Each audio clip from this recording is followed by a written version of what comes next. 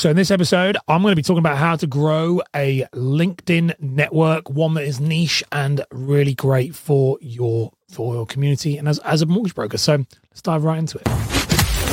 You're listening to the Mortgage Marketing Podcast with Ash Borland, the show that helps mortgage brokers create impact and income by mastering content marketing. Let's dive straight into it. Oh, yo, welcome back. Like I said, in this episode, we are going to be looking at a question that's been submitted by Russell Maggs. And Russell says, any top LinkedIn tips for building a niche network? And guess what, Russell? I do have some top tips to build a LinkedIn network for you. And we're going to be doing it. I'm very excited. LinkedIn's a funny one. So first of all, let's just kind of unpack LinkedIn a little bit and just kind of, gosh, I'm pressing all these different buttons here while I'm trying to produce my show. Let's just unpack LinkedIn a little bit and go through it. So first thing is LinkedIn is really, really good to generate leads, especially as a broker, especially as a protection advisor, depending on your niche. And that is up to you as to how you want to pick it. Two of my clients, so Carla Edwards, protection parent, absolutely crushes it on LinkedIn. Another one of my clients, Matt Chapman, who's the business protection specialist, crushes on LinkedIn. So it is a very good platform to make content on and to do successful. You just have to know, but it all comes down to the people you have. So let's break down these steps. These are my bullet points I've got for this episode, my notes. So the first thing I put here is stop following brokers on LinkedIn. So if you are a mortgage broker, you're a protection advisor, you're an IFA, stop following other IFAs, protection advisors, mortgage brokers, because they are not your client and they're not going to buy your service. And this is the issue that most people have with LinkedIn, is that it's traditionally a platform that people use for that. So they come along and all they do is they just use it for that. They use it for networking, and then they wonder why they don't get any business from it, because their whole 500, 200 for whatever net connections are all other people in the industry.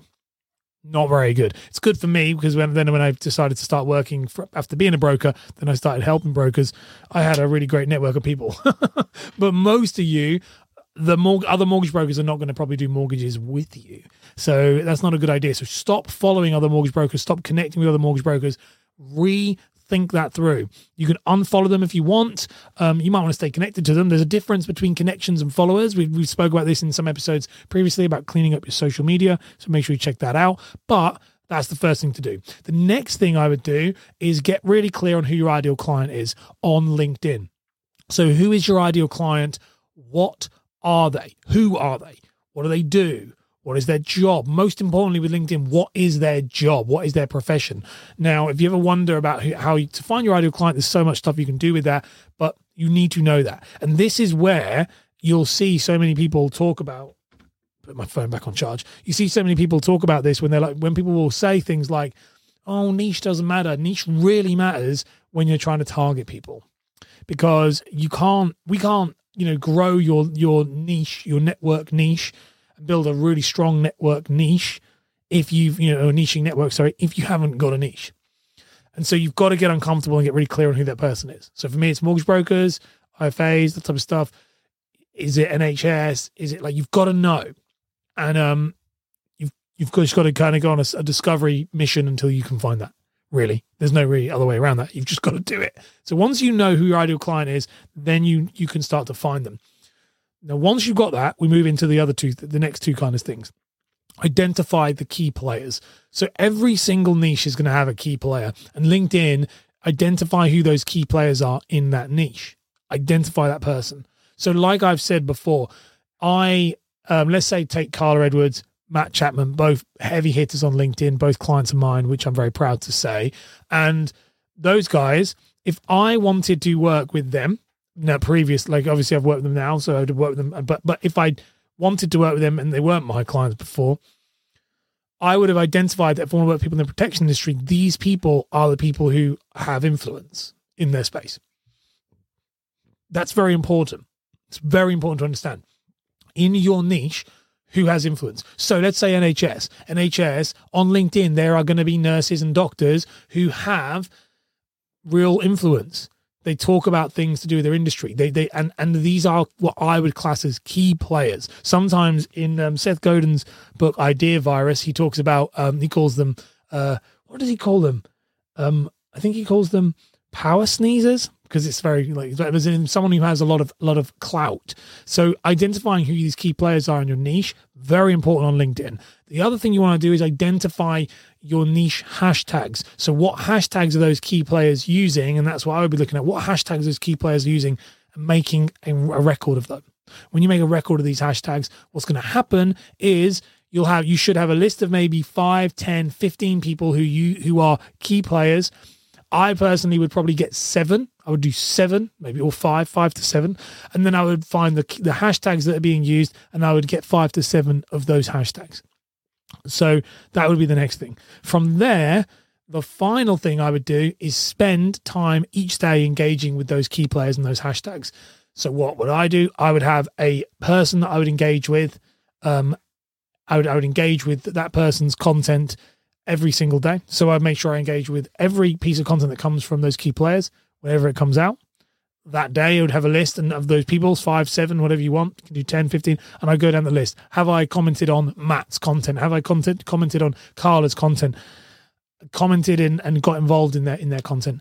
Then I would pick a hashtag, and I would go through those hashtags. And so I would pick those hashtags. I've got 5 to 7, and I would go through those hashtags, and I would comment on those hashtags. And I would go on top. I would alternate. This is how you can do it in different ways. I would alternate from top sourced, which is the top content in that hashtag. And then I would go to click on it, drop it down to recent, and I would comment on the recent. Bear in mind, the recent is people who aren't going to have as much clout. Top is going to be where the most people are. Recent is where the people who are just trying. Now, I would alternate between those. Do this for a long period of time, and it'll work. But you've got to try and find that niche audience and become part of it. And what will happen is if you do that over time, you are able to really get that kind of, you just will get, you'll start to see who these people are, and they'll start to see you, and they'll gain a connection, understanding that you are someone they need to take notice of. Pardon the interruption, but we wanted to make sure that you follow Ash on Instagram for exclusive and behind-the-scenes content. Now, back to the show.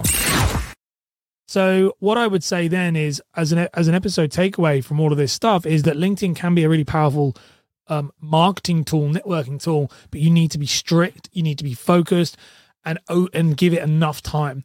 LinkedIn is all about the engagement. It's all about staying on it. And it's not about what you post. It's about the comments and the engagement you make with those people. If you pair that with good content strategy, so you're doing a good outreach, you understand who those people are, and then you are doing a good content strategy of demonstrating your competency, your expertise in your specific area, those two things together will make LinkedIn an absolute goldmine.